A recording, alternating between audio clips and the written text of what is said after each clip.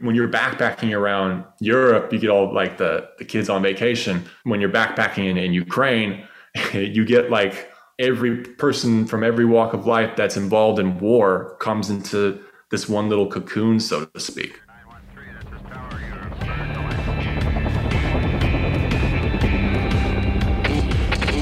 Never quit. Never quit radio. All right, everybody, welcome back to the TNQ podcast. I'm your host, Marcus Luttrell. Every week, it's my job to fire you up, to ignite the legend inside of you, and to push you to your greatness. Join me every week as I take you into my briefing room with some of the most hard-charging people on the planet. They're going to show you how to embrace the suck of life, teach you the values of working your ass off, and charge through whatever life throws at you. This is the Team Never Quit podcast. So buckle up, Buttercup.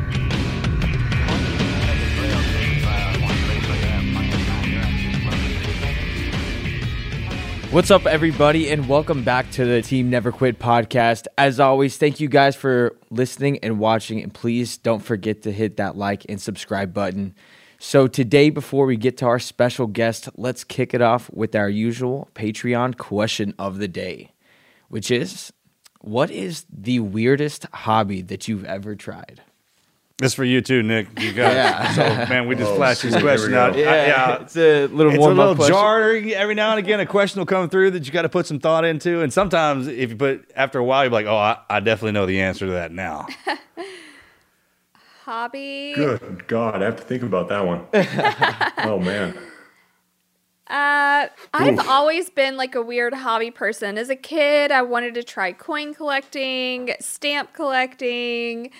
I would collect random like dried flowers. I've always been that person that's a collector of things. Mm-hmm. You are nostalgic for sure. I'm very nostalgic. You could also make it like a cool hobby, like a unique hobby, I feel like. So anything that's just kind of different and coolish. I think mine is beekeeping. It's not for everybody, but I love beekeeping. I love getting in there and checking on the bees. I love harvesting the honey. I love planting pollinators around. Like, I love the whole spectrum of beekeeping. So I think that's mine. What do you got, brother? It's actually one that I kind of came across recently. And it's kind of addicting, but it's kind of geeky. Like metal detecting. Oh, I like that. I always thought that was pretty Really? sweet, dude. Like bringing I was wasn't actually, expecting you to say that, but I actually have one of those, so I know what you're. You know, especially if you find something. I think that's kind of like hitting the first golf shot pretty solid. You're like, oh, it's kind of got me, you know. And if you find something, that's cool, man. So I was in the Carpathian Mountains, which are in West Ukraine, and there are all the World War I battlefields out there. Oh yeah. So we were going through that thing with a metal detector, and you could find like old artillery shells, like bullets, like knives, and all sorts of like wild stuff. And it's been buried there for like over 100 years, and it's always fascinating me, like kind of like the architecture and history and stuff is always something that appealed to me. So I thought that was like super cool. That is awesome. I can't imagine what's buried out there because a lot of that stuff's still untouched, right? Like, you can't get back in there. Completely, yeah. If you like that kind of stuff, I have a book for you for your downtime that you've got so much of. American Gun by Chris Kyle. Before he died, he had written this book, and he went through the history of all of the guns from the American Revolution, and it went through like each battle and how the guns kind of shaped the battles and how, like, it's really interesting. And he goes into detail about all of the ammunition and all that stuff. It's really cool. And the history that's wrapped around it. What about you? I don't know about a weird hobby, but I would say a hobby of mine is collecting a little knick-knack from every country that I go to. So I've got just a whole area of my closet that is just kind of a shrine to every single destination I've been out of country. Yeah, typically. the grandparents did the magnets Yeah. on the fridge. Going to grandma's house and it's completely head to toe. Boise, Idaho. Yeah. Yeah. Yeah. I guess I've been thinking about it since that's kind of what I want to go to. I guess stickers. I collect stickers. I was kind of a sticker nerd. And patches. And patches. That's a military thing, I think. But if I go back to the old school thing, it'd probably be comics. Yes, And you baseball are a cards. comic person. I am. And you're a nostalgic toy person. I am. So Like a vintage toy person. right. Can't believe we said that out loud, but yeah, that's Sorry. the thing. So that's all right though. Marcus likes like the old Transformers, the old Spider-Man.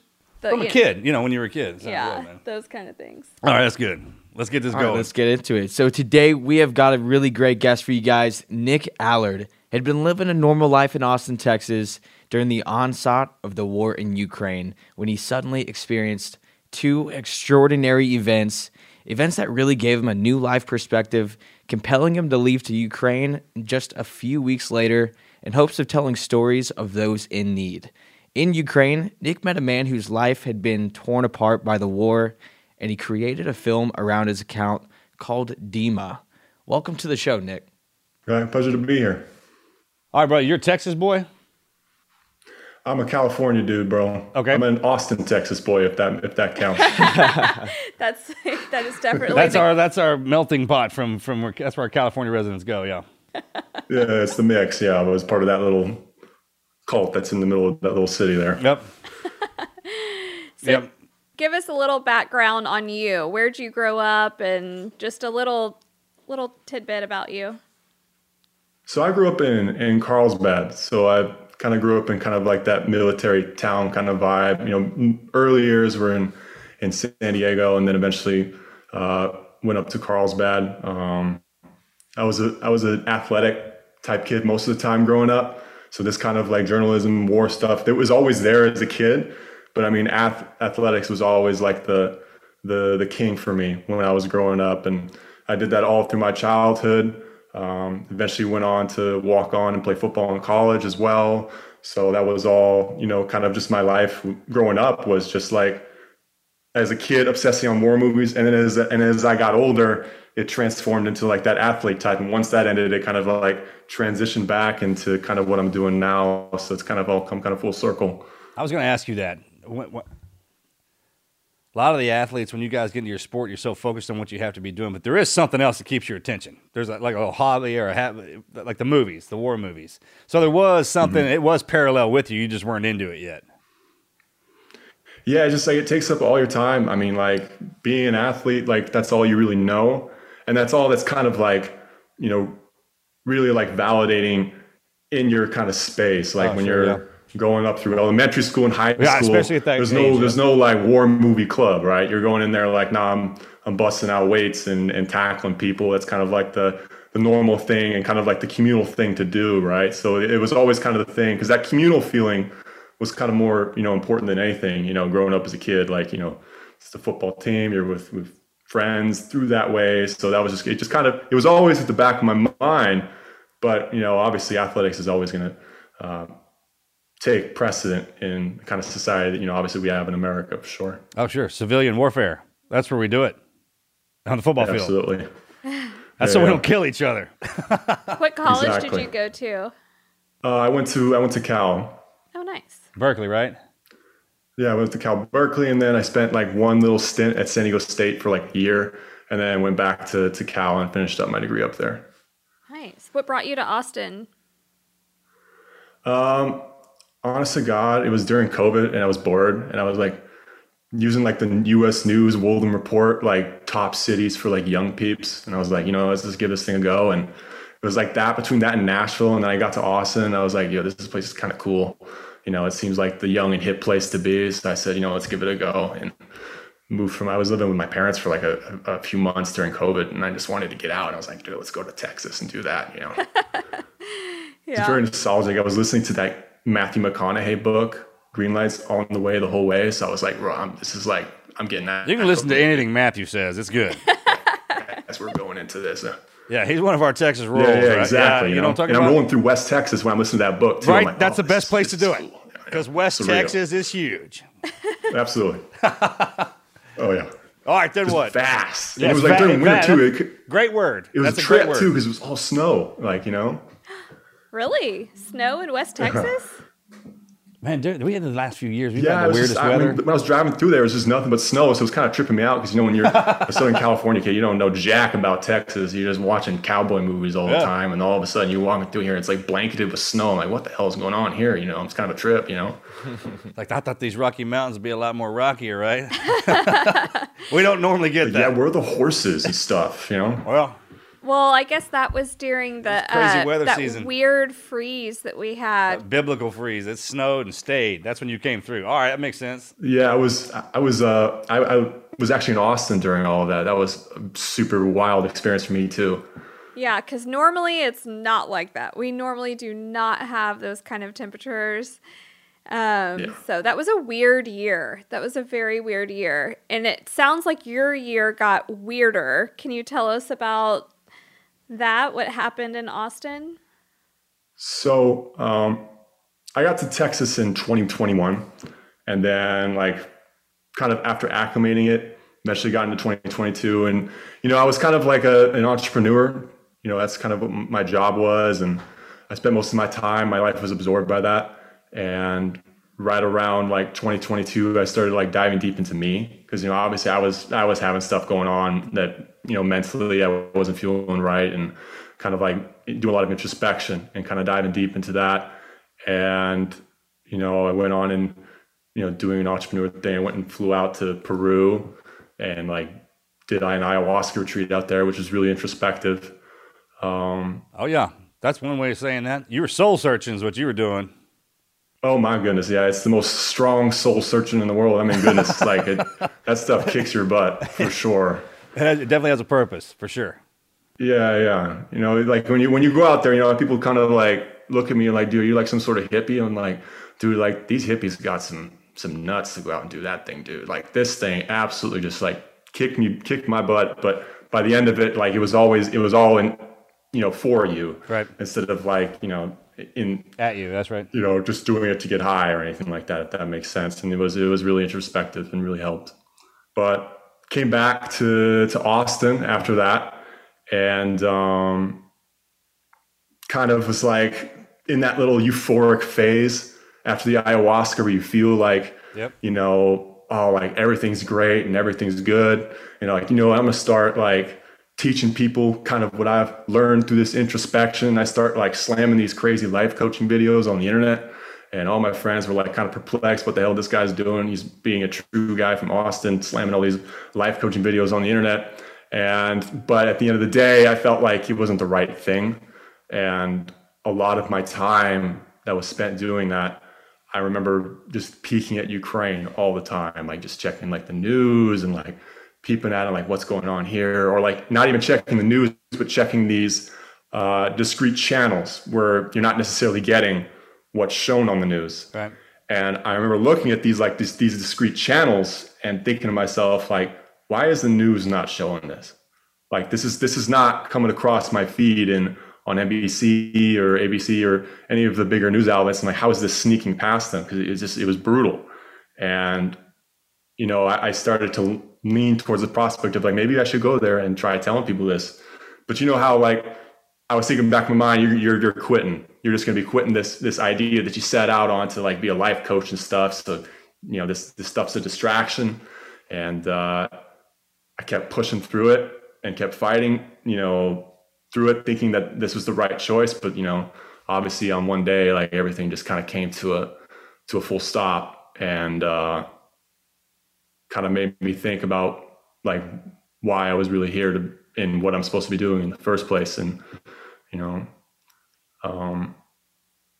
obviously in the video that Hunter showed, talked about it. It's kind of the woman shows up to my door, hands zip tied behind her back. I have to go out, grab her to the house, come grab a pair of scissors and cut it loose. And yeah. So can you, for people that don't know that story, can you give us walk through that day where you were living in Austin and someone just showed up at your door? Yeah, so I was at my house and I was just knocking out emails on my computer, and all of a sudden I just hear this knock on my door, and I'm like, it's 12 o'clock, so it's not like, like a routine, like in the afternoon, maybe a friend's coming. I wasn't expecting any guests. I'm like, oh, someone's coming here to try and sell me solar panels or something. That's what's going through my mind, like as I'm going up to the door. And all of a sudden there's this voice just saying like, it's mumbling, and I can't like depict it. I'm like, who's mumbling? I look at the peephole, and it's just like the peephole's dirty, so you can't really see very well through it. And it's just like this like black and like brown figure, like just like with their head down. And then all of a sudden I just kept hearing, please open the door, please open the door, please open the door. And I'm like, okay, and open it up. And I turn around, she's got these zip ties like firm behind her back. And she's like saying, help, like 3 guys had tried to rape me. I need you to get me out of this right now. And I'm just shook at that point. I'm like, oh my God. So I just dart back in the house, come out with the scissors and start cutting away. And it's just, it was completely unexpected. It's just something that, it made me stop everything, right? It's just not something that where I was going to continue going down the same route I was going. And, it's kind of the day that I had there. That is an insane story though. How old was she?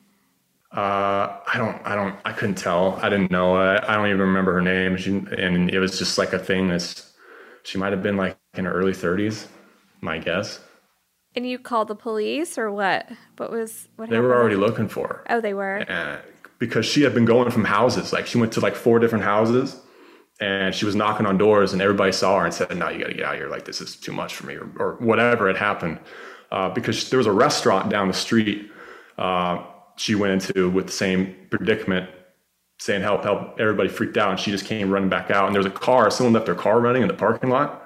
And she got into the car and managed to like maneuver it somehow, but she slammed it into the side of the restaurant and then pulled it out of the restaurant somehow with her hands tied behind her back. Don't know how she did it. And she like screeched it around the corner and then just crashed into something else, got out of the car and started going to other people's houses. And I could still see for me afterwards, it was still haunting for me because I could still see the tire screech marks on the road for like weeks after it had happened. And the dent in the side of the restaurant. But she had went to like 4 houses and they all said like, no, get out of here, get out of here, get out of here. So it was a very, it made me think like, why? Like all these houses said no, the restaurant said no, and then finally came to mine and it was like a yes. And oh my I still can't tell the story like perfectly because I still think about it and like why all the time, if that makes sense. So the police were able to get her and help her? Yeah, they were already like, as soon as I uncut her, I asked her if she like needed me to call the police and she said no. And I'm sitting here like, what do you mean no? Like you just experienced this. This is like horribly traumatic. You probably want to tell them this. She's like, no, I'm good. She literally walked down the steps and I'm sitting here like, why? Like that didn't make any sense to me, but she only made it, like she only walked like 20 feet and then a patrol car pulled right up. And it was because they were already looking for her. They already got the calls. Yeah. So it wasn't like a thing where I needed to call them or anything. And that was it? She just drove out of your life just like she came in there? I'm such a just worrier. like that. I would have been up at the police station like, okay, what happened to her? That's crazy. Yeah. So she just disappeared out of your life as fast as she came in. That'll change things. And that's traumatizing for you too, like wondering what happened to her, where was she? You got any idea what happened to her? No, I actually went and requested the police report because I actually was curious as to how the investigation went or what happened. I never knew after that. Like I literally didn't even, like, it was one of those things where like, for me, like when things like that happen, I have a tendency like to numb out. And, I just went in and sat down and just like everything stopped. I didn't know what to think, and now I'm trying to get more answers as to what exactly happened afterwards, but no, not really. I hope she's okay. I mean, somebody obviously messed with her bad enough. Was she dressed? I don't think she had pants on, no. She just had a t-shirt on. Ugh, how traumatizing. Well, you obviously were put in her life for some reason. I mean, there was something happened, and you were the one to answer that door. I mean, Austin's weird, dude, but that was crazy. Yeah, that is nuts. Yeah. All right, so then what? So then everything stopped. I just, the life coaching videos or whatever, I just like stopped filming. I was just sitting there and like just just a complete numb out. Like it's just not, I couldn't think of what to do or how to think of it. And I literally went to like this week of like reflection. I tried to get my mind off it. I was going to buying tickets to the Willie Nelson 4th of July picnic, hoping that kind of get my mind off the whole thing. Went and saw country songs and tried to like, just, everything's fine. Don't worry about it. Just go out there and chill. But it kept coming back and coming back and coming back and doing all of that. And I think I had, for me, when things like that happen, there's a tendency for me, I have to find a way to assign meaning to it. Otherwise, it's just a thing that happens and just becomes like a crutch, if that makes sense. Because like, I don't know what could have gotten me over that if I hadn't been able to like assign meaning to something like that or to give it purpose. And it was a weird gut thing where it was like, this is Ukraine. This is what this is about. Like, this is obvious. And when she came to my door, I was writing an email, and this email was going to go out to like a mentor within this community. And this email would have put me over the edge of where like, I'm jumping in with 2 feet into this life coaching idea now. Like, this is it. Like, as soon as I press send on this thing, there's no turning back. I'm a guy that doesn't go back on my word. When I say I'm going to do something, I'm going to do it. So if I put my both feet into this, I'm going to do it. And as I was drafting that email, I get the knock. And that's what really tripped me out about all of it. I was like, I was about to make that call, and she showed up. Like, are you ready? Yeah, well, that's the beautiful thing about if life has a way of stopping you in something. And the good part is you notice that. Don't trip out about it. Don't freak out about it. That's how it's supposed to be. Like, what was the purpose of her coming to your door? So you were sitting there, the one that was going to help her. Because in order to put you right there where you're at right now, there has to be a catalyst. And I mean, you said it a few times now. Like, you're able to see stuff like that. There's a difference between you and a lot of other people. A lot of people can't see those kind of signs. I mean, those are life patterns. If one thing goes wrong, hey, that's a day. All right, days are hard. They're supposed to be. But when you have 2 and 3, especially over 3, like if it's just constantly pushing you in a certain direction, a lot of people can't pick that up, man. That's why their life gets so difficult. You saw that, and now you're at that's your purpose. That's how you know.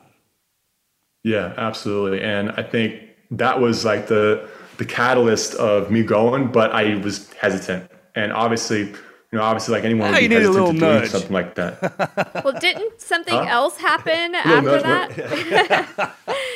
Little nudge. So didn't you have something else that happened too that would be your other catalyst of going? Yeah. So it was a weird thing where like I was getting ready. I was like, all right, I'm going to pull the trigger on this. But the only thing that kept pulling me back was like, I could die doing this. Like, it's not uncommon, especially in Ukraine, to see journalists get killed. I mean, it's a massive full-on country on country war. Like, people I think at this point, I don't know the exact figure, but I think it might be over 100 journalists have been killed in the war. Yeah. So, going out and doing this, and you can get killed anywhere. There was a journalist that was in her apartment in Kyiv, and a missile struck it and killed her. So like there's things like that do happen. So I was hesitant on making that full commitment, if that makes sense. So that kind of held me back. And as I'm thinking about this, I plan on doing paddleboarding with my friend on Lady Bird Lake. And I was telling him, thinking about what I was going to go do. And he was like, yeah, you could die doing that kind of stuff, right? And I said, yeah, but that's life. I could die anywhere, anytime. Obviously, that's just like the cliche phrase people come up with, and when they're trying to justify a decision, so to speak. So I kind of half meant it. And he was like, you're probably right, dude. And literally, I'm not kidding you. Like 20 minutes after we had that conversation, he falls off his paddleboard and starts drowning. And like he had these black military boots on. And before we went out there, I asked him if he knew how to swim. He was like, yeah, like the half-hearted, like, yeah, no. And he was wearing military boots on a paddleboard. And so the water started sinking into it. And so he was bobbing up and down like this, this guy is like critical. And so the only thing that saved his life was the leash on his leg. I think that's my idea of what did it. So I'm diving in to pick him up from under the water. and he's just like flapping everywhere. I'm getting like literally almost punched in the face. It might have been his elbow, but it was just hitting me in the face, like trying to get him under control. And front of his tongue, he bit because he was panicking. So there's blood, like it's like coming into my face and going onto the board. They're like trying to get him like on like stable and like holding him up. And like, so I have to tread water and then have him in one hand at the same time. And like my legs are just churning like as fast as possible, just like full adrenaline churning the legs, just trying to keep everything going. And then he puts his arm on the side of the board, like trying to propel himself up onto the board and get on. And the weight from the boots, like and combined with him putting it up there, his shoulder just goes click, and he completely dislocates his right shoulder as he's trying to put it on there. So now this guy's got one arm left, and I'm trying to one arm him onto a paddleboard. So like the angles are all off, and I'm thinking like, no, this is like, this dude's gonna die if I don't get help, right? Because there's no way I was able to do it by myself. I didn't have enough hands. I need like two more to get it done, right? And I remember we were in the middle of Lady Bird Lake, like shore is like 200 meters in the other direction. And I remember just seeing these people up there just slamming hard seltzers and partying. I'm like, yo, you guys need to get over here. Like, this guy's going to die. And they're like, what? And I'm like, yeah, like get the F over here. And all of these people, like 4 different boards come paddling over. Some guy gets in the water and like manages to grab him up from under his butt and like propels him onto the board. They tie the board to another one. They start paddling to shore, and fire department was at the shore. They pick him up and then send him to the hospital. And at that moment, it wasn't in that moment where I realized that when I got out of the water, I was like dizzy. I was pretty sure I had like a concussion. You know, in my football days, I knew what it was like. I had a few of them before, and I was pretty sure that I had one too in that moment. But we eventually get to the hospital. I remember when we put him onto the bed, and he's, you know, they put his shoulder back in, gave him painkillers. I just remember thinking like, this is ridiculous. Like the fact that events like this can happen. This was 2 weeks, a little over 2 weeks after that woman had showed up to the door. And it happened after I had been thinking about death for like 2.5 weeks. And I'm like, this isn't God like subtly pushing me somewhere. This is God like, you know, Spartan kicking me off of the edge, telling me to go. Sidekick to the chest. If that makes. Oh yeah. Oh God. So it was a God's Leonidas kick to the chest. That's literally what it felt when it like, happens to you. There's a difference between all the other stuff and coincidences, if you believe in those, and then there's a straight kick. You can feel it. Yeah, absolutely.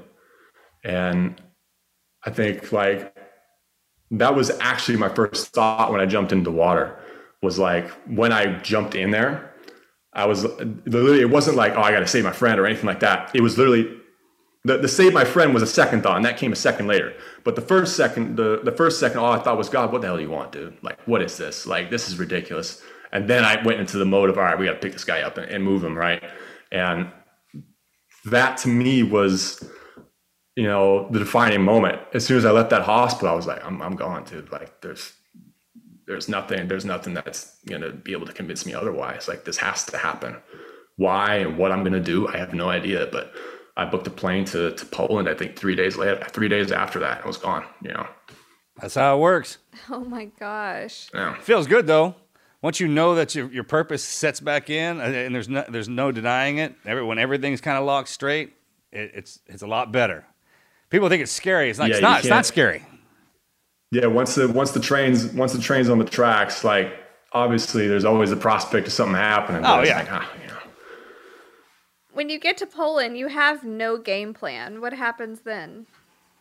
Oh, zero plan. I just remember going in there and thinking like, I know how to use a camera.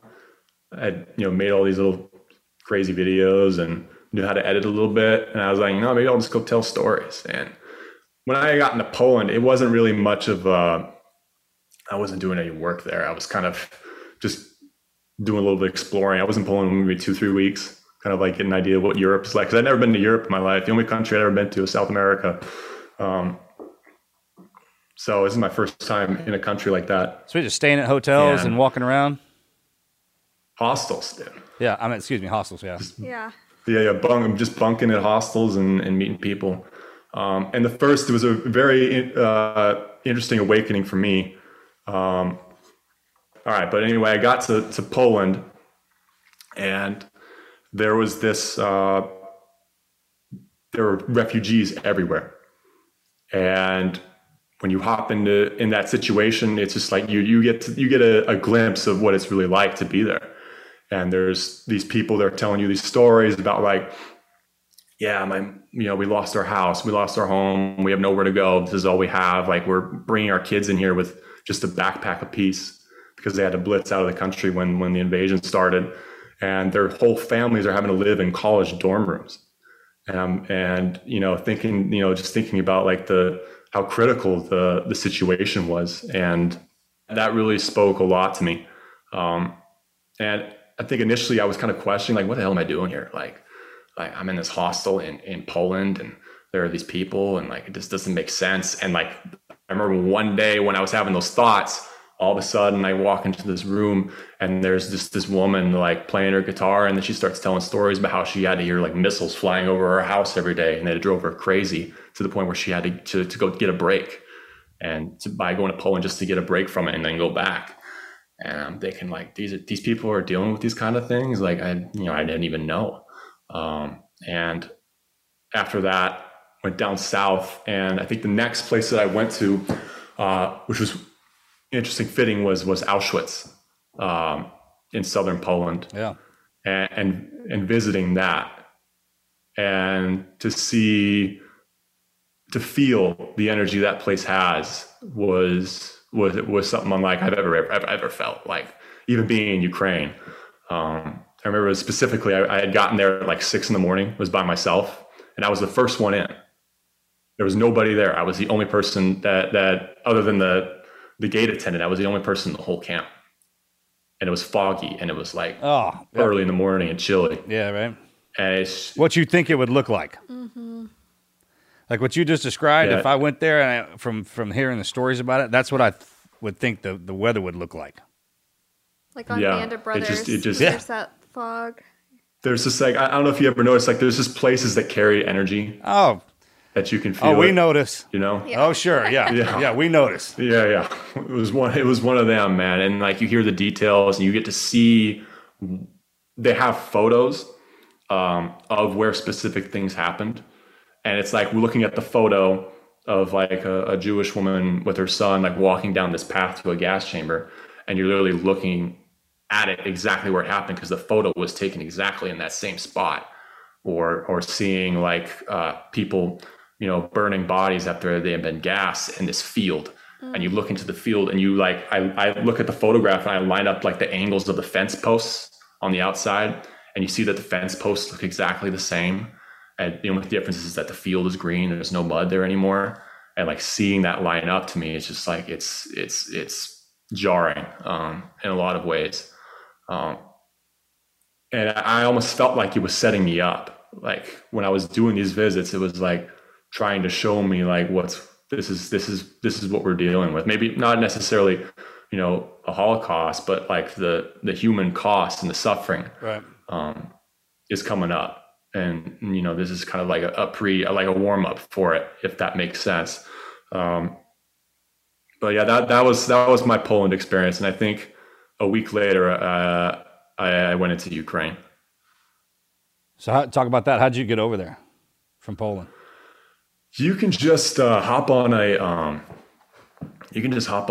train, go on in, and all that stuff I just still running? remember, All the trains and all the yeah, all the trains they're still moving running? those trains back and forth. You can't fly planes in there anymore because they'll blast them out of the sky. So you gotta go in by train. Yeah. And those are usually like 15-hour train rides to get to the capital. But when I had gotten in there, I just remember when I got onto the train, I was just scared out of my mind. I'm like, dude, what the hell? Like, Yeah. Okay. you I was walk going to on ask you that. board- As soon as you go in there and you're in a war zone, it's different. If you've never been in one, the man, moment you can that really feel hit it. me was the moment when they started doing the passport checks, and there's just these dudes, Ukrainian dudes, kitted out to the max, like AKs and their magazines and their pouches, and they're like, "Open up your bags." And I'm like, "Oh my god, here we go." Yes, sir. Roger I that. had never seen this stuff in my life, and they're checking for guns and grenades and anything that you want to be smuggling in, and they're giving you that. They're trying to intimidate you. It's obviously it's their job. Oh, it's a They're war trying to environment. intimidate you. Yeah. When, Yeah. when the men throw their armor on and put those shells on their head, everything like that. There's an attitude that comes with that. Yeah. For sure. You knew that. That's where you see it, first of all. So what was in your bag? What do you pack when you're going into a war zone? I had, the thing is, I try to pack light clothes wise. I mean, I buy the kind of the merino wool clothing, so you only have to wear like 2 shirts everywhere you go. Yeah. And only have to bring 2 shirts and a few pairs of underwear and all that. But the other bag obviously just had like a helmet and a vest, and then a camera. Other than that, it was just kind of like basic living stuff. I lived out of one backpack. If I wasn't going into Ukraine, I could live with everything out of one bag, out of a backpack. But when you go into Ukraine, you have to bring a bag for the body armor and the helmet. So that's the other bag, if that makes sense. All right. So where do you stay when you're there? When you showed up? And okay. So those are still open. Another thing is that you got to imagine the in Ukraine, they're at war, so they're not focused on entertainment and all that anymore. Travel and tourism anymore. No, not at all. And usually the people that you run into there, it's a totally different vibe. So like when you're in hostels in Ukraine, it's not so much how do you say it? It's not so much like the general like kid from like Italy who's on vacation, he wants to get drunk with his friends. Yeah. That you kind of see in like hostels in like France or in Italy. It's like dudes from all over the world that want to fight, people that are all over the world that want to volunteer, humanitarian people. You also get your fair share of even journalists at times. So it's anything that you would see in like a war country, like they all kind of come into like this little like place together. Yeah. So it's a very interesting experience where it's like when you're backpacking around Europe, you get all like the kids on vacation. When you're backpacking in Ukraine, you get like every person from every walk of life that's involved in war comes into this one little cocoon, one spot, so to speak. Yeah. They all show up. Yeah, so it's like a weird, like it's almost like I've never been to a military base, but I'm assuming it's like as if they like made it into like a barracks of like a military base and just threw in all the hodgepodge of people.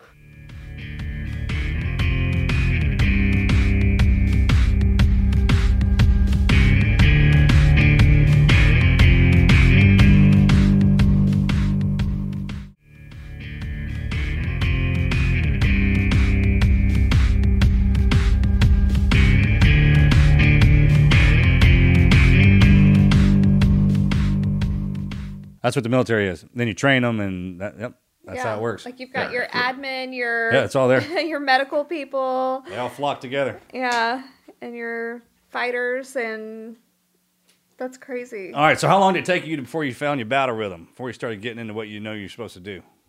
It took me a few months. I think like the first 2 months, I was just trying to get accustomed to what I was doing. I was just trying everything. I'm like, maybe I should just go film. You speak the language, that. right? I can speak Spanish, Russian, a little bit of Ukrainian now too. How was it when you first got there? Was that the case? No. The language barrier is a big deal. I didn't speak it at all. Yeah, and that was kind of like a big thing for me in the beginning. Was like trying to get good at that. Because the only thing I could say in the beginning was all the bad words. So yeah, of course, that's all we ever learned. I don't know why do those stick? You know what I'm talking about? Like everyone knows bad words in every language, but you can't say, "Hey, how you doing? What's up?" I mean, I don't know where that comes from, but yeah, I don't know. I think it just sticks because it makes people laugh. I noticed that thing like in any country that I'm in, like whether it's like Peru or Ukraine. If I lead a conversation with like bad words, they always think it's hilarious because the accent's all screwed up and you sound stupid. It is like same thing in America. Like if people like. From foreign countries, when they start saying like bad words that normally most people from foreign countries don't know, right? It's hilarious. It's no different in Peru. And think they sound funny when they're trying to say English? You can't imagine how we sound trying to do that. Oh goodness, ridiculous! I know my redneck ass sound. That's a lot. I think that's why Americans don't learn different languages or even try when we get over there. Because let me tell you something, we can do a number on some words. Oh my God, yeah, absolutely. When I found that out, that makes me laugh everywhere I go because I try to hey, that sound good? Now I sound like a redneck. Just learn to, All right. So how long did it start taking? You really don't know how you sound like. I mean, you try your best, and it only comes till the feedback later. It was like, dude, I know you like said that with every ounce of confidence in your body, but that came off so bad, dude. Like, right? Goodness gracious. Like, yeah. I think about that all the time with my Spanish. I'm like, I know that because you can see their face. Like, he's trying though. He's freaking trying. I think they dig that. I think when especially white boys that look like us, you're like, hey, how you doing? If we actually attempt to get in there and try it, it means a lot. I think it means a lot to them. At least that's what I'm going with. Absolutely. And I think especially, I've noticed that in like South American countries, they notice that and they appreciate it, but I felt they appreciated it even more in Ukraine, in my experience, just because I think it's just uncommon for Americans to be trying that language. I mean, everybody in grade school knows how to say gracias and adios. Yeah, right. Yeah. But like when it comes to like languages like Russian or Ukrainian, like it's like it blows their mind. Like, holy crap, you know Russian, you know Ukrainian, like that's crazy. So it was always interesting to see how they reacted to that and the cultural differences for sure. Well, it's impressive to see somebody switch. It's so impressive to watch somebody switch languages. Oh yeah. I mean, especially if you can't pick it up. What was that? Inglourious Bastards. That freaking Landa guy. I think he won an Academy Award for that. That sucker could change his from Italian to French to English to German. I mean, it sounded brilliant. It's something to see somebody do that. And just like, I think it's another thing too, is Europeans, they find us hilarious in the fact that we only know one language. Yeah, like I know in Inglourious Bastards, they kind of hint at that, like where they're making fun of Americans for not knowing one language. It's no different in Europe. It's like, if you know like 3 languages, it's like in Europe, it's like, so like, what's the big deal? In America, like you go to a bar and start you start ripping Russian, Ukrainian, and Spanish in the middle of the bar. You're like, how about that? Like goodness gracious, you're like a Rosetta Stone in that joint, you know? You're the smart guy. It doesn't matter even if you're not smart. Yeah. If you speak 3 languages in America and you start rapping, people are like, the guy's a genius. Yeah. Speaking this guy of... what's using his Wheaties, man? This guy's out. How did he do that? Damn. We have... our sponsor is Babbel. Yeah. You can go...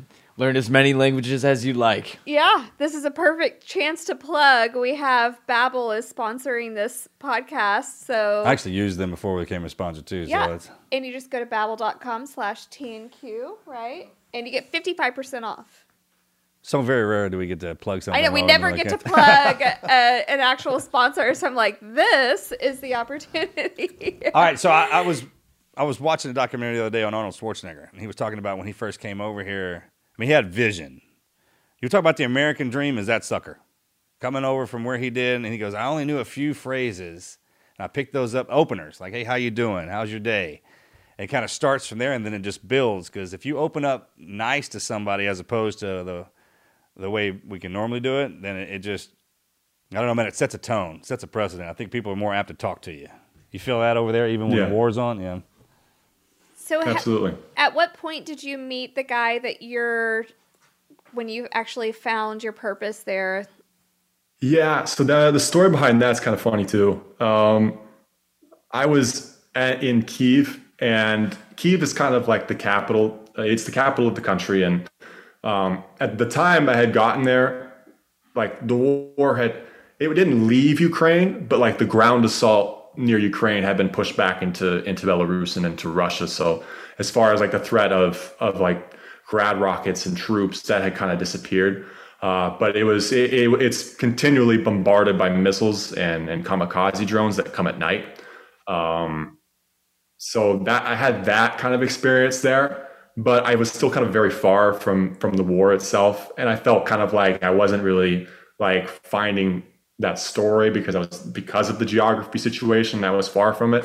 So I started like browsing for cities, and this first idea that I had committed to, I had no idea. I had no idea where I was going, what city I was just going. I just picked one on a map. I'm like, oh, that looks close. We're going to go to Poltava, right? And so I booked a train to the city in Poltava. It's like about 200 kilometers from where the front was at the time. And that morning, that train was supposed to leave. I wake up and a song starts playing on my phone. And I didn't opened my phone. I didn't hit play or nothing. It just started playing. And I looked over and it was this song. It was Odessa by Charlie Crockett, this country song that I had been listening to like the past like few days. And I was like, this is weird. Why is this playing? And I start to do it now. Like I'll like start picking out signs, and I'm like, there's that city named Odessa in Ukraine too, isn't there? And that's a pretty big city. It's about 200 kilometers from the front at the time. And I said, there's probably people there or people there that have these kind of stories and may want to talk about them. He's like, I'm gonna trust my gut on this one. So I canceled out the ticket to Poltava, and just same day I just went to Odessa. Wow. That's how it works. Yeah. Yeah. Yeah. And when I had gotten there, same kind of situation in Kyiv, I was like, I can't really find anything. Nothing's really clicking. And then one day, like I remember sitting in the hostel. I had been filming a volunteer that day. So what he was doing, he was going around to local car shops and buying batteries to power artillery pieces. I don't know specifically what kind of artillery pieces, but it was. But he said you can slap a car battery in them and it gets them rocking and rolling. And I'd filmed him. He was doing all that, and I get back to the hostel, and this couple walks into the hostel, and they're carrying all these plastic bags. It looked like all their belongings, and it just looked like refugee like kind of vibe, because I had seen it before in Poland. I know like when someone's like moving around a lot, and right. They had that kind of energy and vibe to them based off of what they were carrying. And I'm wearing this press pass at this time. And the husband of that couple walks over, and he just comes up and pops a squat next to me. He's like, hey, like, are you a journalist? And you know what? This press pass at the time, so I kind of gave him like a half confident answer, because, I had just gotten this press pass from a Ukrainian friend that worked in the media there. So I was like, thinking, yeah, I guess I am, like, yeah, I'm a journalist. And he's like, I used to be a journalist. I'm like, oh, really? Like, where were you a journalist? And he said, Mariupol. I don't know if you guys saw it in the news, what happened in Mariupol, or if that was in the beginning of the war, that made a lot of big headlines, and the horrible stuff that had happened there. And my understanding of Mariupol at the time was very similar to like an average American understanding at the time. I just knew like something bad happened there, right? Or something really bad happened there. I remember hearing about it in a hostel in Warsaw about what had happened there, about this story about this family who had to sleep in a basement for like, not even in a basement, but in like a shed with like this much airspace for like 3 weeks, because they were getting shelled so much that if they had even flinched out of that shed, they were just blown to pieces. So they had to like sleep in this little shed for like a month. And that's the story. That's my understanding of what it was at the time. Like some bad happened there. And I was like, were you there when the invasion all started? And all of a sudden you could see his face, like he was trying to get it out in that moment, but there was this pause when he was like trying to do it. You could see his eyes kind of like wearing off and into the distance. And it was just this gut instinct at that time where it just felt like, oh my God, like something happened, and it was bad. And I instantly felt bad for him. And I was thinking, this might be it. It was just something in that pause and the way his body moved and his tonality and everything. I'm like, this is it. And after having like a minute conversation with him, I was like, you want to talk about it on camera? And he said, yeah, let's do it. And after that, went in and I started asking him questions about kind of what happened, like a pre-interview setup. And as he was telling me things before the interview, I was thinking, this is ridiculous and horrific. And I felt that it needed to be told, and the rest is history. So now it's a document. Are you actually greenlit to do a documentary? Will it go on to streaming, or how does that work? It's done. I completed it back in May. The issue I'm having right now is getting it off the ground. That's where we're going to help. And yeah, it's just one of those things where it's just the financing of it. Because you have to understand, like, not only did I fund it, like every dime I had went into that film and being here. Because I believed in it so much, and I felt that everything meant it. You know, I'm on my last leg at this point, you know, because like I wanted people back home to understand. And I was willing to throw everything I could at it, like everything I had, like to pay for the engineers, the colorists, the sound guys, you know, to bring this thing together. Because there was a inflection point, like about 3 months into it, where I was like, am I just gonna slap this joint on YouTube, or are we gonna like go all the way? And I was hesitant to do it. And I remember showing like an initial screening. It was like the rough draft to a group of friends in the hostel. And there was something about his voice and the way he tells stories and what had happened that it just cut the lights out in the building, like, so to speak. It's just like everybody had their eyes. He had everybody's attention. And I looked at him like, there's something different about this. I don't know what it is. Like, I think it would be a disservice on my end if I hadn't just thrown everything I could into it, because it just had a vibe to it that, you know, I can't put into words. That's how it works. That makes sense. Like everything that pushed you in that direction, you know, we've talked about it. And imagine everything you had up until that point was designed to get you to this one, like to pay for everything. You had just enough. Mm-hmm. So if you give everything you got into your purpose, and you know that God's put you on your path, it comes back around. That's where that faith comes. Yeah, I think that was a really big thing for me. Like it's all the risk. I think with anything, like, it comes to the point where, is this rationally a good decision? Right? Rationality just flies out the door, dude. Like, if I had like some Merrill Lynch financial planner come up to me and I told him what I was thinking about doing, he's like, dude, you're out of your goddamn mind. But there comes to a point in time where it's like, this has to happen. And at all costs, like I can't stop. I can't like take a break, take a breath. Like, this has to be done. And even if it like just destroys me in every way possible, I think what's that phrase is like, find what you love and let it kill you. Yeah. Like that's literally what it felt like. Like at that breaking point, I remember I went back to Austin. I sold everything, my car, belongings, anything that I could scrap. I'm like, because I had to find a way to finish it the right way and to pay for the right people to get it done. And like, I knew at that inflection point right there, when I was like, this is going to take me down X path or Y path. Like, you know, you sell everything, you're going down the path of no return, you burn the boats. And, you know, that's always a scary decision. I mean, for anybody in life, I'm sure. Oh, it ought to be if you know that's happening, that's how you know there's only one more direction to go. Anybody ever hear say that phrase, you're in the right spot. Mm-hmm. That's how you know it. Yeah. There's certain things that come up, certain phrases we don't ever use unless you're in the position that you got put in. And I've seen a few people in your position, they say that. And then just see what happens. Yeah. It's like this faith thing, you know. It's, you know, I before ayahuasca, I grew up Catholic, but I was always a dude that like tried to skip church every time. Like, I was not like the super religious kid.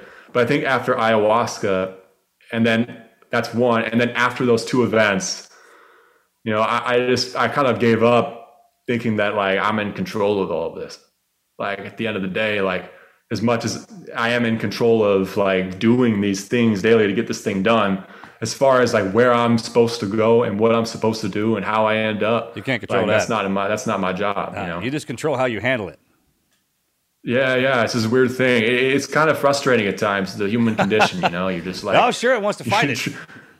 Yeah, like just the way I grew up and the things that happened, I had no control over it. Like, I can't just stop this and go be a ballerina or something, right? Like this is it. Like, this is what whoever wanted me to do, and like, I have no choice but to get it done. And that's kind of just the position I've gotten myself into here. So what is the documentary about? Can you give us just a rundown on what people would see? Yeah, so like quick like little synopsis of it. It's about this Dima who I met. Basically, it's his recollection. So the film is an interview. So I did 2 1-hour interviews with him, and so the interview runs through the whole thing. But as he's describing his story, I'm piecing together clips to show what happened. the best I could, either cell phone clips from him or news clips, anything that he could give me to relay his experience. And the premise of his story is this guy's in Mariupol, the invasion starts. Obviously they try to hunker it out for a little bit, things happen, and then they have to drive 300 kilometers through Russian occupied territory to get to safety over the course of 2.5 weeks. And everything that you see in war, they got to see. Yeah. Regular people. These aren't like journalists. These aren't soldiers. These aren't. This isn't Zelensky. This is nothing like what we see on TV.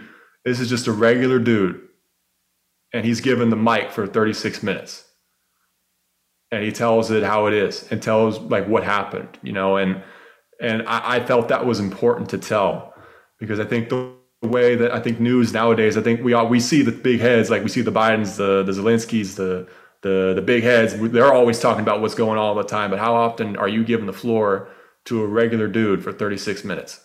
And I was just curious as to why they're fighting, like from your vantage point.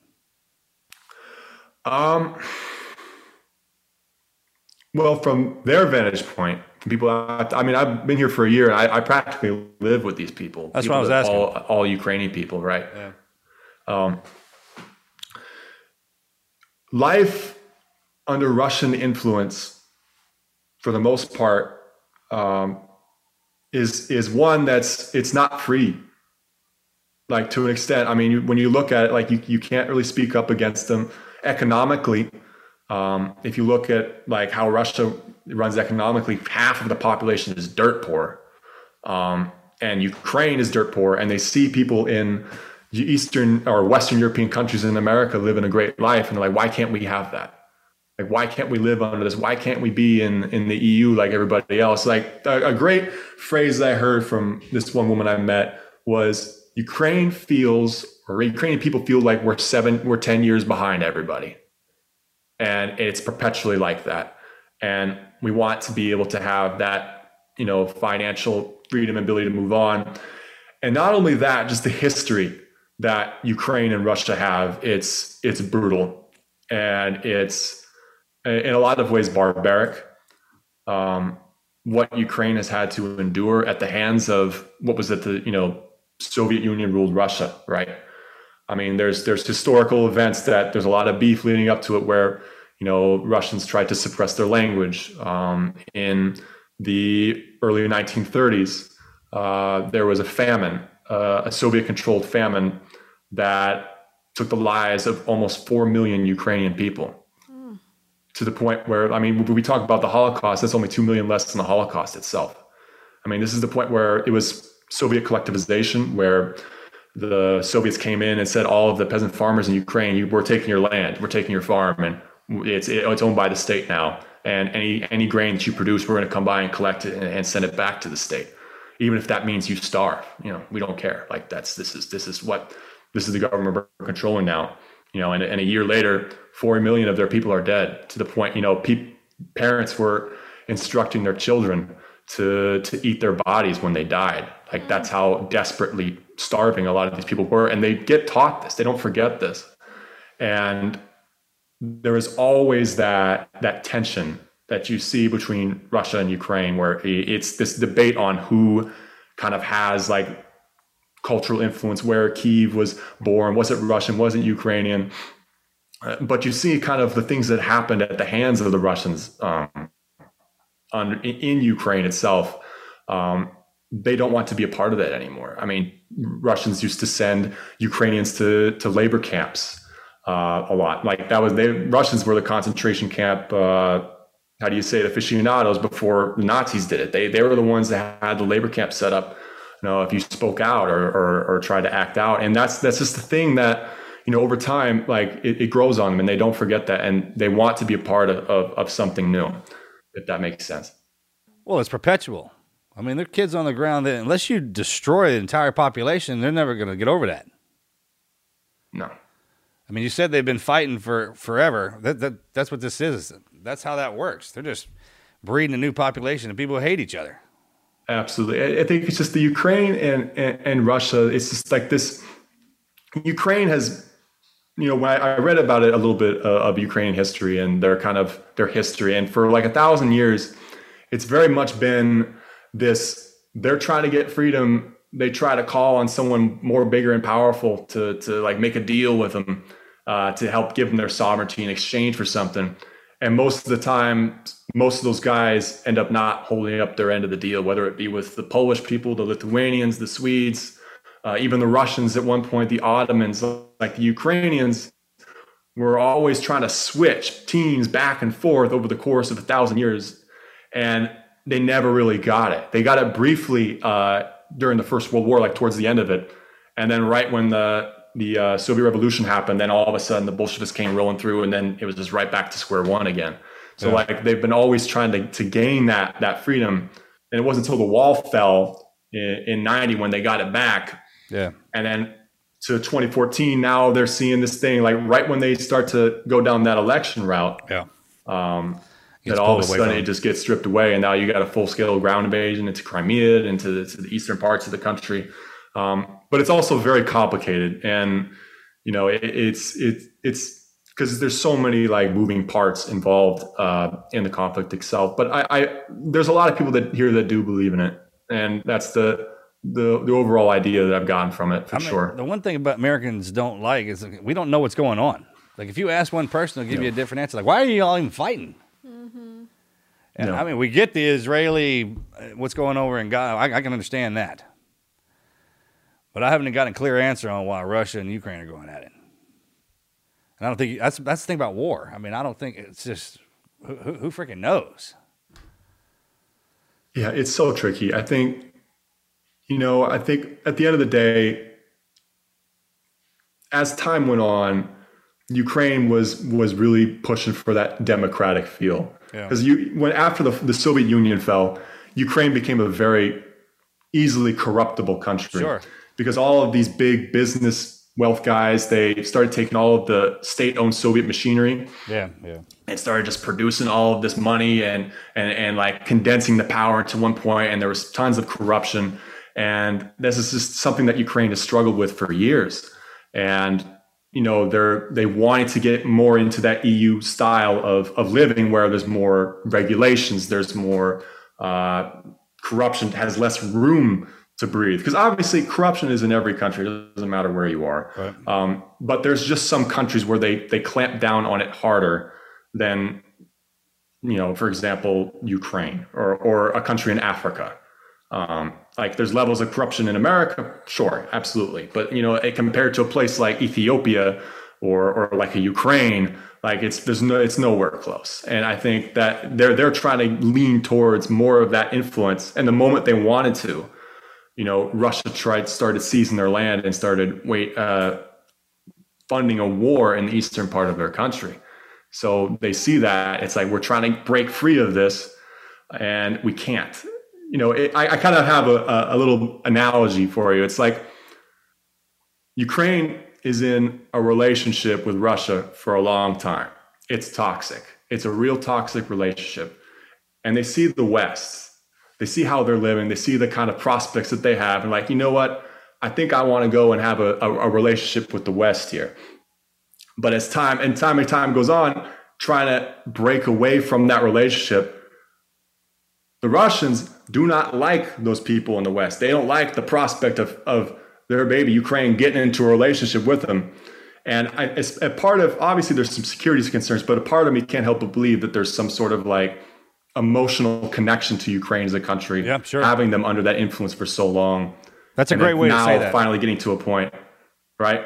Yeah. Because obviously they say the security concerns, they say the Nazi stuff. And to me, it feels kind of fluffy. And I feel like it's not really getting to the heart of what's really why they're doing it. But that's kind of like my overall kind of like journalistic take on it. That's how I needed you to hear. I needed to hear it that way from you, just to kind of give a perspective. That's what I was asking. So is it almost like if Arizona tried to go to Mexico and the United States is like, Yeah. I mean, it's that kind of relationship. You know what I'm talking about? Or if California or if New York tried to go somewhere else and the States just... That's what I was curious. I was like, explain it to me like that, where I can hear it like, and you did it perfectly. Like, so you got a volatile relationship between a guy and a girl. Another dude shows up. All right.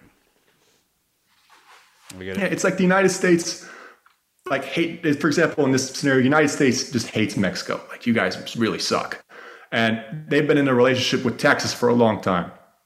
All of a sudden says Texas is like, I've had a bad relationship with America for a very long time.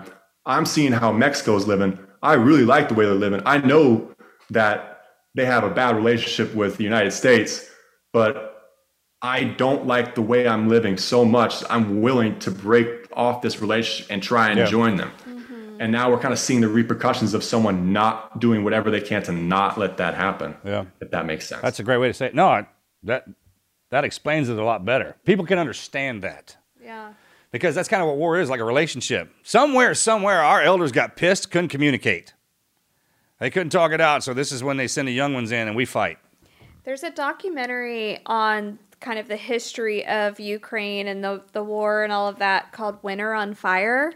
Have you seen that? No. I have, yeah. I watched that right when the war first kicked off, just to kind of understand what was going on, and I feel like that explains basically what you said about like the toxic relationship. It was just a really it's a great way to good say it. way for Americans to understand what was going on over there. But about your documentary, how are you planning on getting your financing? Are you going to do like a Kickstart program, or are you wanting like a big financier to come in and just... You know what? The thing is the only thing I knew is like I needed to get eyeballs. Yeah. Towards to not only what I was doing, you know, personally, but to the film itself. And the reason I made that video in the first place, I didn't want to make the YouTube video that I put out. Like, I was scared as hell to put that thing out there. But a part of me felt that I didn't have the juice to get the film seen. So all I'm trying to do is grab eyeballs at this point, because, you know, at the end of the day, if you get eyeballs, then other people will become interested in wanting to see to help you out with a film, or even to kickstart the thing, because at the end of the day, more than anything, you need eyeballs. Yeah. And that was kind of just my approach to it. And at this point, that's all I'm trying to do, is just get as many eyeballs on, you know, what I'm doing and on the film itself, you know, as possible. Can we see it? I can send you a link. Yeah. Yeah. That's the most powerful way to do it. Yeah. Because word of mouth. Once somebody lays their eyes on it, and then all they have to do is send it to somebody. And most of that stuff happens when you don't know. And it'll, just like things landed at your doorstep, other things will too. Someone will get an eye on this thing, and they'll help you.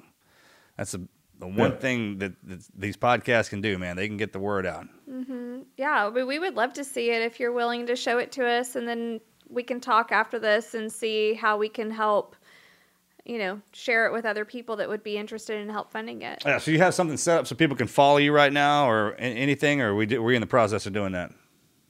Yeah, so I got a website for the film.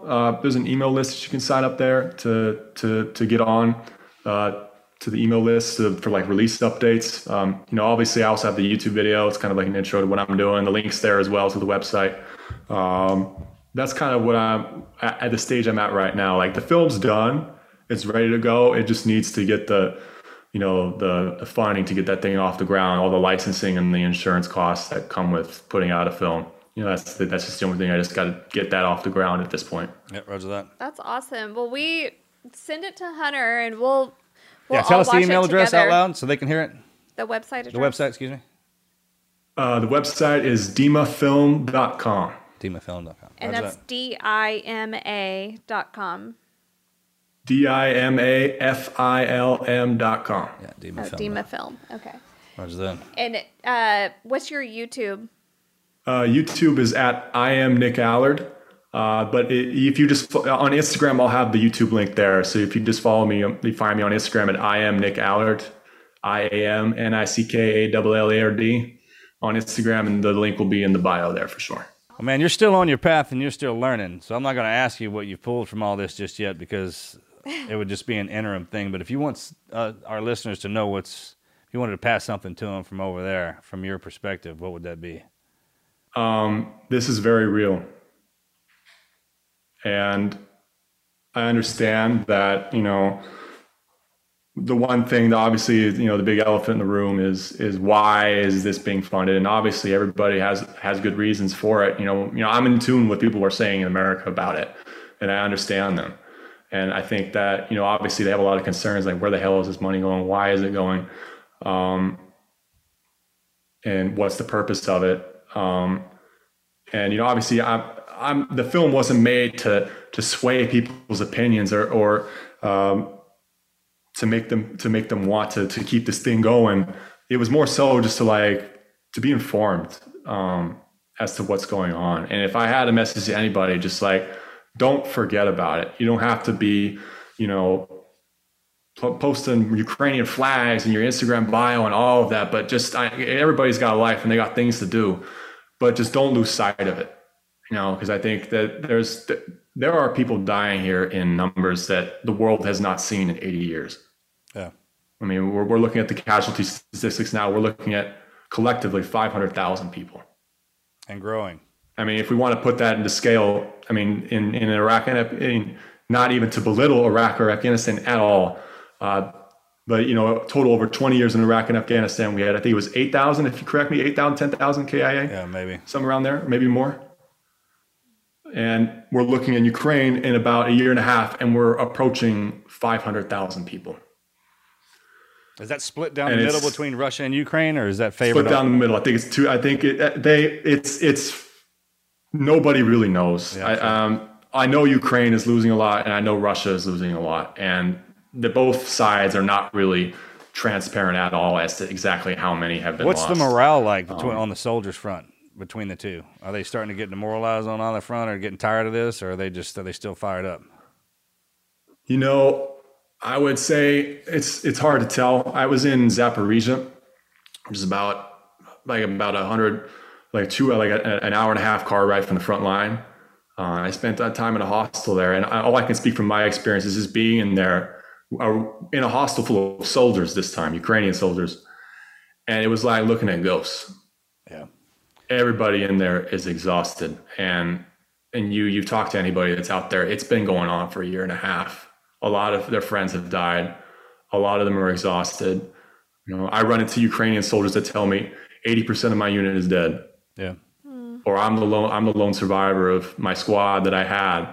And I'm not going around trying to find these people. I'm just running into them randomly. Sure, that's why you're over there. All the time. And they're telling me the stories of what happened to them. And it's barbaric and it's horrific. But the one thing I've noticed in each one of their stories is that they all believe in what they're doing. Yeah. Sure. It's just taking a cost. So do you think that this storytelling has given you purpose enough to keep going to other war zones? Do you see yourself going to Israel, to Taiwan, to other places that are seeing conflict? I think at the end of the day, it's not really up to me. I kind of have reached this point in my life where it's wherever he wants me to go, right? And I believe in what I'm doing. But at the end of the day, if whoever up there wants me to go to wherever to get something done and to tell a story, I'll do it. That's how it works, brother. That's awesome. A great answer. Thank you for coming on and sharing your story. And we really hope that this gets... Yeah, we'll help you any way we can. Yeah. Getting the word out. Get some eyeballs on it, like you said. That. You bet, brother. It's all good, man. But keep your head up. Keep doing what you're supposed to be doing. And, man, the good things are coming your way, brother. Just hold the line. Absolutely. Appreciate you having me on, man. God bless you. Of course. Thank you for calling in from Ukraine. I know it's pretty tough out there, so stay safe. And I'll add his links and his Instagram in the show description below. So go check that out. And cannot wait for this documentary to be up and running and for everybody to get to experience this. So with that being said, we'll see you guys next week. Thank you.